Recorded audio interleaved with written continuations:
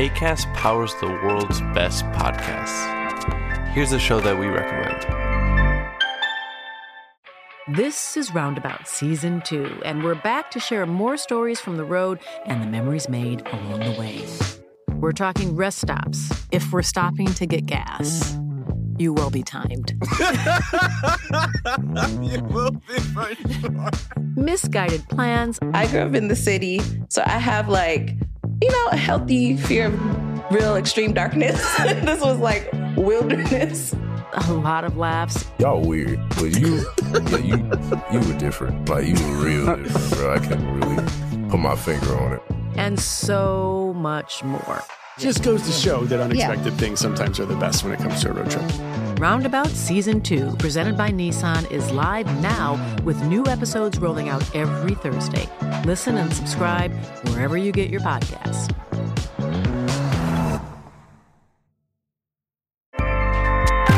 Acast helps creators launch, grow, and monetize their podcasts everywhere. Acast.com.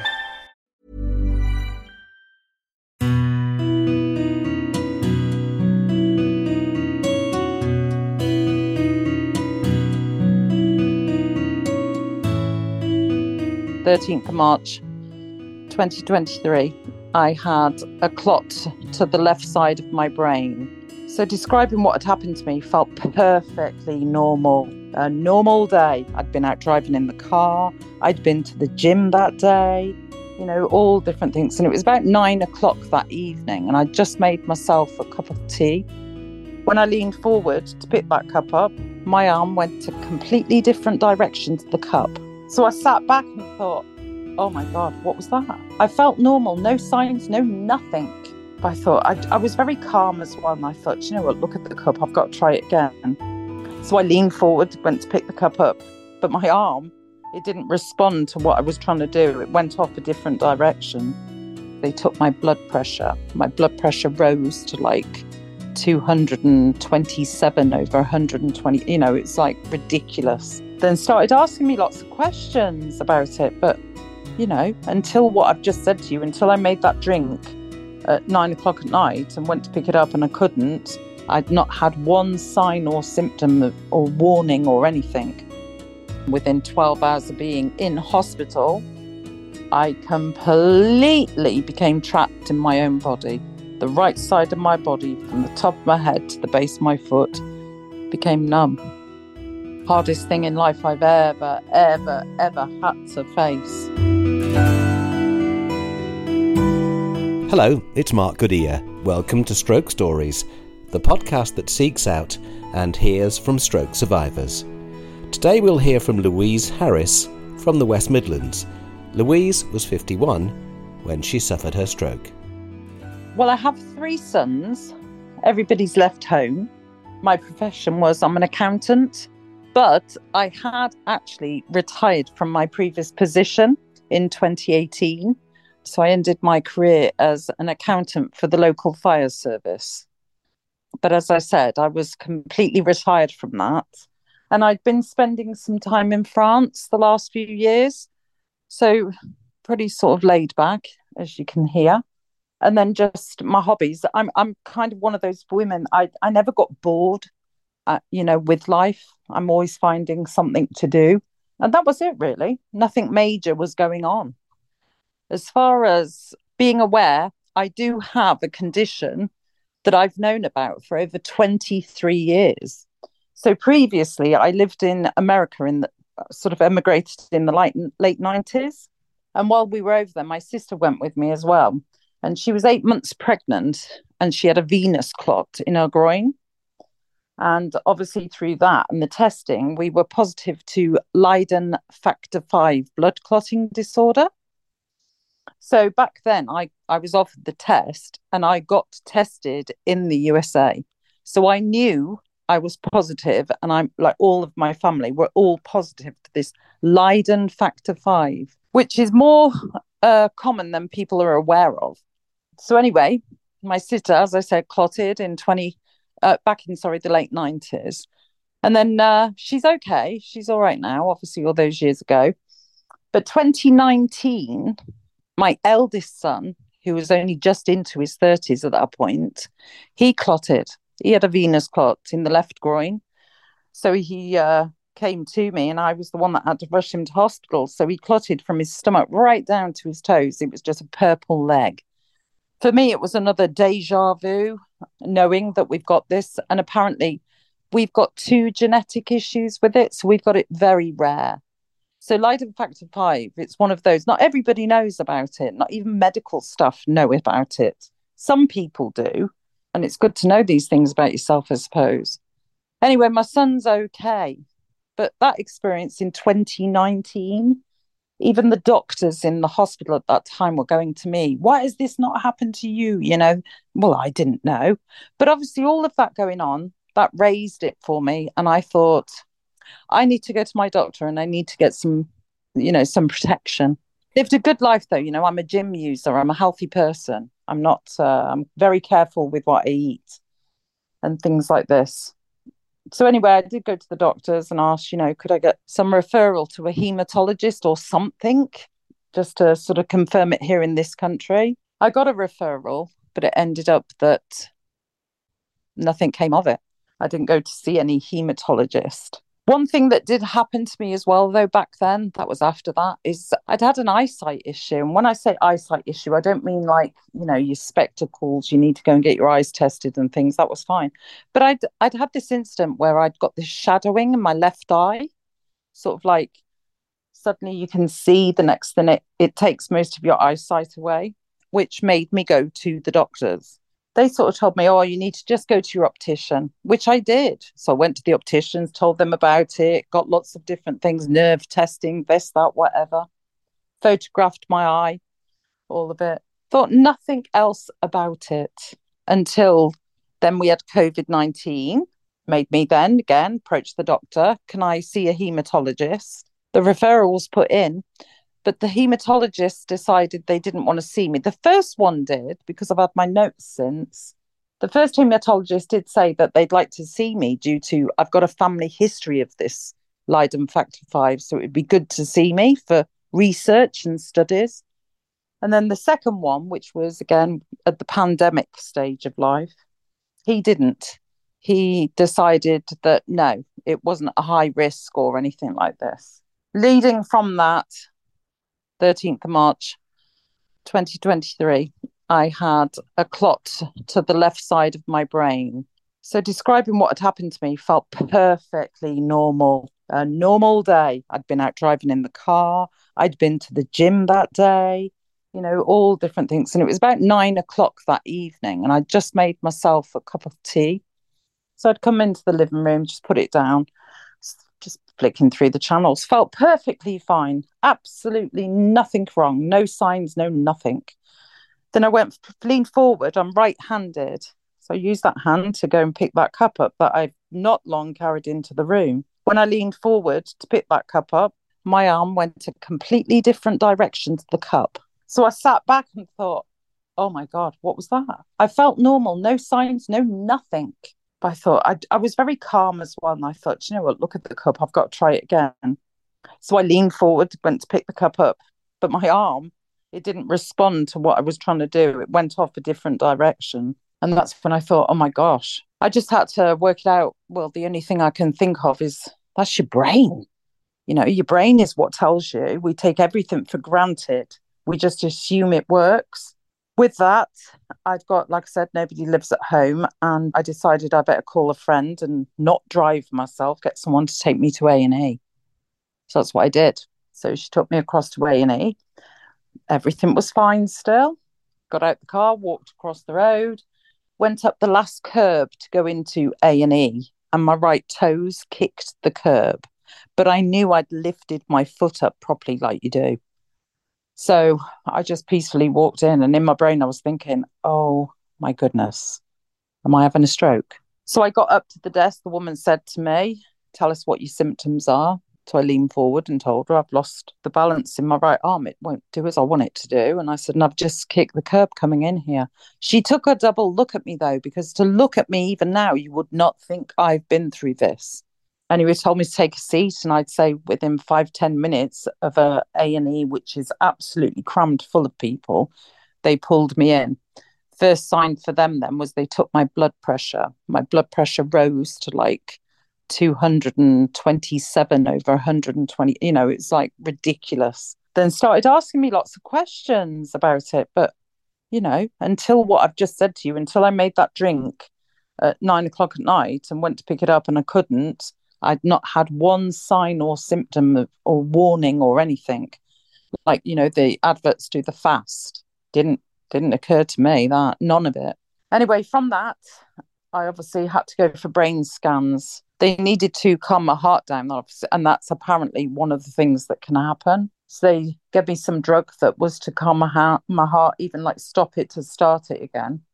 This is now 2 o'clock in the morning. One of my children showed up, and then I went for a CT scan and an MRI scan. And the results of those scans was that I'd had 5 TIAs in my brain and a small blood clot to the left of the brain. And then that's where it all began. Within 12 hours of being in hospital, I completely became trapped in my own body. The right side of my body, from the top of my head to the base of my foot, became numb. Hardest thing in life I've ever had to face. Louise didn't need surgery. They told me that it was mine is a very small blood clot to the left of the brain, but evidently the damage that's up there, the 5 TIAs, blah, blah, blah, that's happened to me, this is all, they confirmed, the only reason that I've actually clotted is because of this Leiden factor 5 blood clotting disorder. And like I said, obviously my point of view now is that I tried to go for some blood thinning medication because I can't prescribe it myself and didn't get it.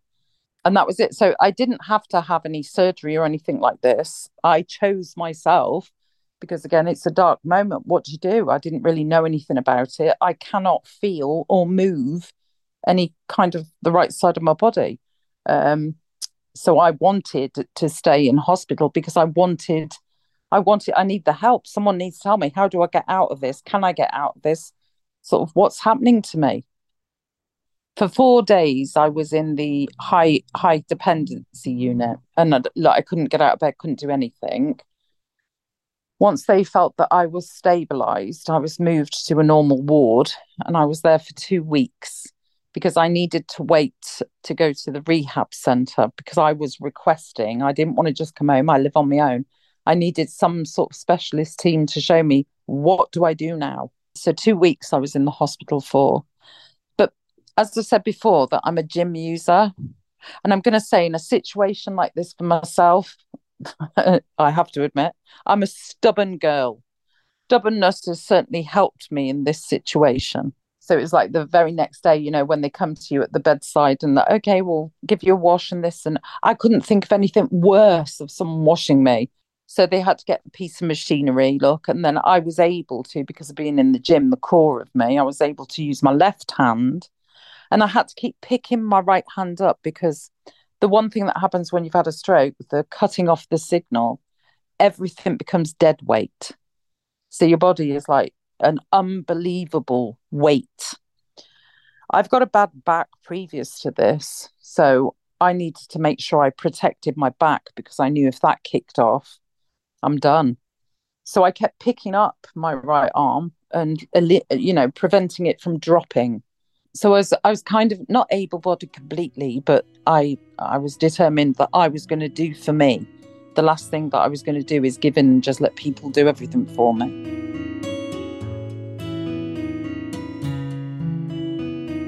Coming up, Louise talks about returning home. 2 months in hospital, and then I was discharged and came home on the 9th of May. And that's the first thing about being overwhelmed. Anything you do again with a stroke, so like moving from one ward to another, everything's so overwhelming because you lose your breath as well. I mean, it completely wipes everything out. So that transfer of coming from the hospital back to the house was the scariest thing as well, because I'm coming home, but I'm not coming home like I went out of here. And the impact the stroke had on her family. To see my 3 children stood over a hospital bed with me, their eyes told me everything. And that first 24 hours, I thought I was making sense, laughing and joking like I normally would. But they tell me to this day, they couldn't understand a word I was saying. Let's hear how Louise moved on to the next stage in her recovery. The rehab centre was absolutely chock full of people, so I had to wait. I managed, though, after 2 weeks, they transferred me. So I transferred to the rehab centre and I was there. So it was a total, my hospital visit from walking in was a total of 2 months. So I went to the rehab, and that's where the rehab begins. So rehab, what was that for me? So it's a case of they'll get you up, they want you up as quick as they can get you. Some people can't. But again, for me, balance goes. So it's as much as you're trying to be what you were before, there's no way it's going to happen because you're balanced. Everything just goes. And I realized with the stroke, when it wipes you out, the stability that you've lost completely is like your ankle, your knee, your hip, your elbow, your shoulder. So they're the areas that you've got to try and focus on. So when they first got me up out of bed, for me, my right knee hyperflexed, which what that means is it went completely the opposite direction of what it's supposed to be, which I'm assuming, well, not assuming, you can imagine that's obviously done damage in there to ligaments and things. But for me, that the important thing, you just have to, you have to listen to what they're telling you. And I'm one of those. I'm like I said before, I'm stubborn and determined. So no matter whether my body wanted to do it or not, I was going to make damn sure it did. I had my breakthrough, though, for recovery very, very early because it is so easy to slip into the darkest place ever. And that will come early. But for me, in the night, like the hospital beds have got the handles, on them each side. I would sit in that bed, not go to sleep, but I'd take that right hand and I'd uncurl it because it had clawed up. I'd uncurl my fingers and I would put it on the bed and it would drop. I'd do it again and it would drop. So I'm like this. So, and that's what I did. I kept picking it up, putting it on the bed, it dropped, pick it up, put again and again and again. And then finally, it suddenly didn't drop. And I was like, oh my God. So then my next thing was to squeeze my hand, but you can't move anything. But I put the other hand on the opposite side and I just had my two hands on the bed and just pretending I was squeezing. But I saw in my right hand that my knuckles, I could see them go slightly white. So that was my breakthrough. My breakthrough then was, I can get out of this. I can get out of this, but it's not an easy road. No way is it an easy road. So let's just fast forward. So where am I now? I think I'm like 18, 19 weeks since this happened. 2 months in hospital, and then I was discharged and came home on the 9th of May. And that's the first thing about being overwhelmed. Anything you do again with a stroke, so like moving from one ward to another, everything's so overwhelming because you lose your breath as well. I mean, it completely wipes everything out. So that transfer of coming from the hospital back to the house was the scariest thing as well, because I'm coming home, but I'm not coming home like I went out of here. So I came in, you get 8 weeks or 6 weeks, I think it is, of rehab support after. But again, that was me. I was determined. I've kept hold of everything I was taught and I just don't stop. You have to stop still when you've had a stroke, but you can do little bits and then you have to rest. So the key to this is the rest. You've got to sleep. You've got to be able to sleep. And you've just got to keep believing in your body. But basically, it's like you're reborn and you don't know how to walk and your limbs don't want to work. So even for me now to walk, I'm up on my feet, I'm walking. And a lot of people that see me now will say to me, which side was your stroke?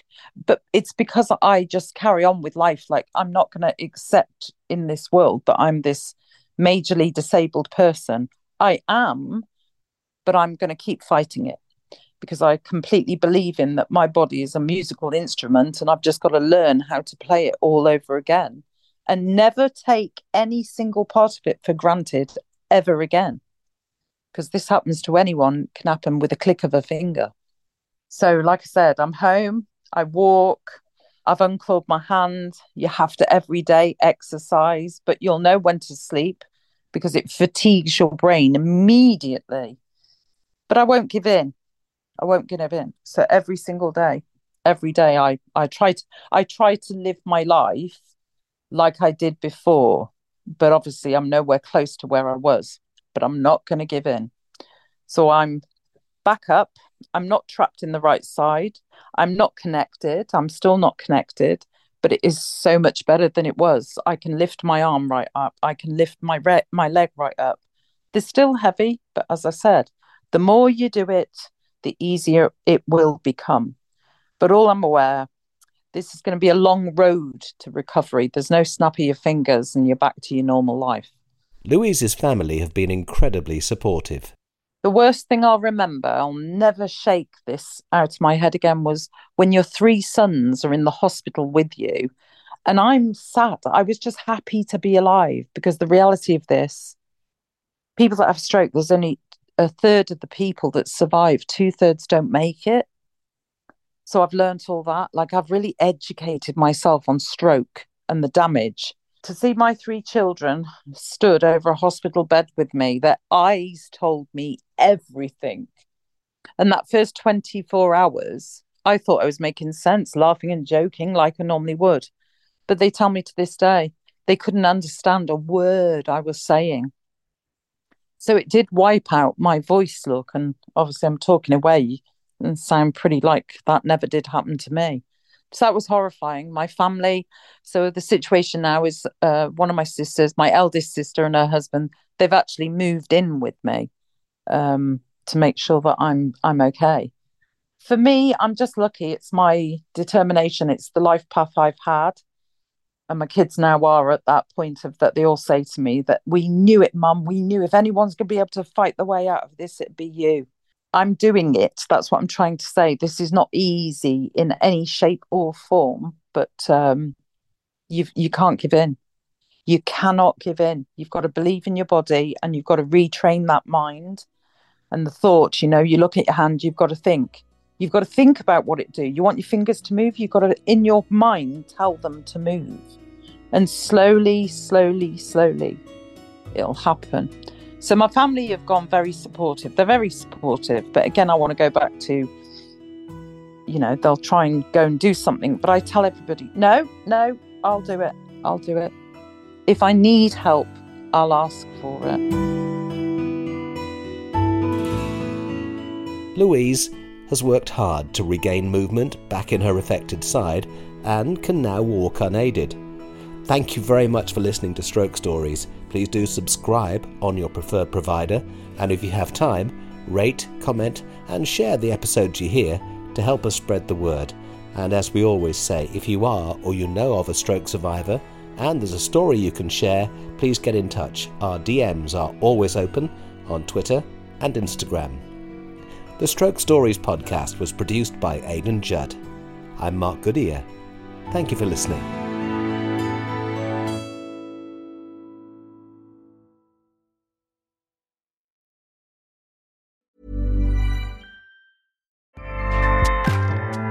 Acast powers the world's best podcasts. Here's a show that we recommend. Hi, I'm Jessie Cruikshank. Jessie Cruikshank. I host the #1 comedy podcast called Phone a Friend. Girl, let's phone a friend. Not only do I break down the biggest stories in pop culture with guests like Dan Levy and members of NSYNC, I do it with my own personal boy band singing jingles throughout. Because it's my show. It's your show, girl. New episodes of Phone a Friend. Yeah. Drop Thursdays wherever you get your podcasts. So work it, girl, yeah, work it. Okay, that's enough. Acast helps creators launch, grow, and monetize their podcasts everywhere. Acast.com.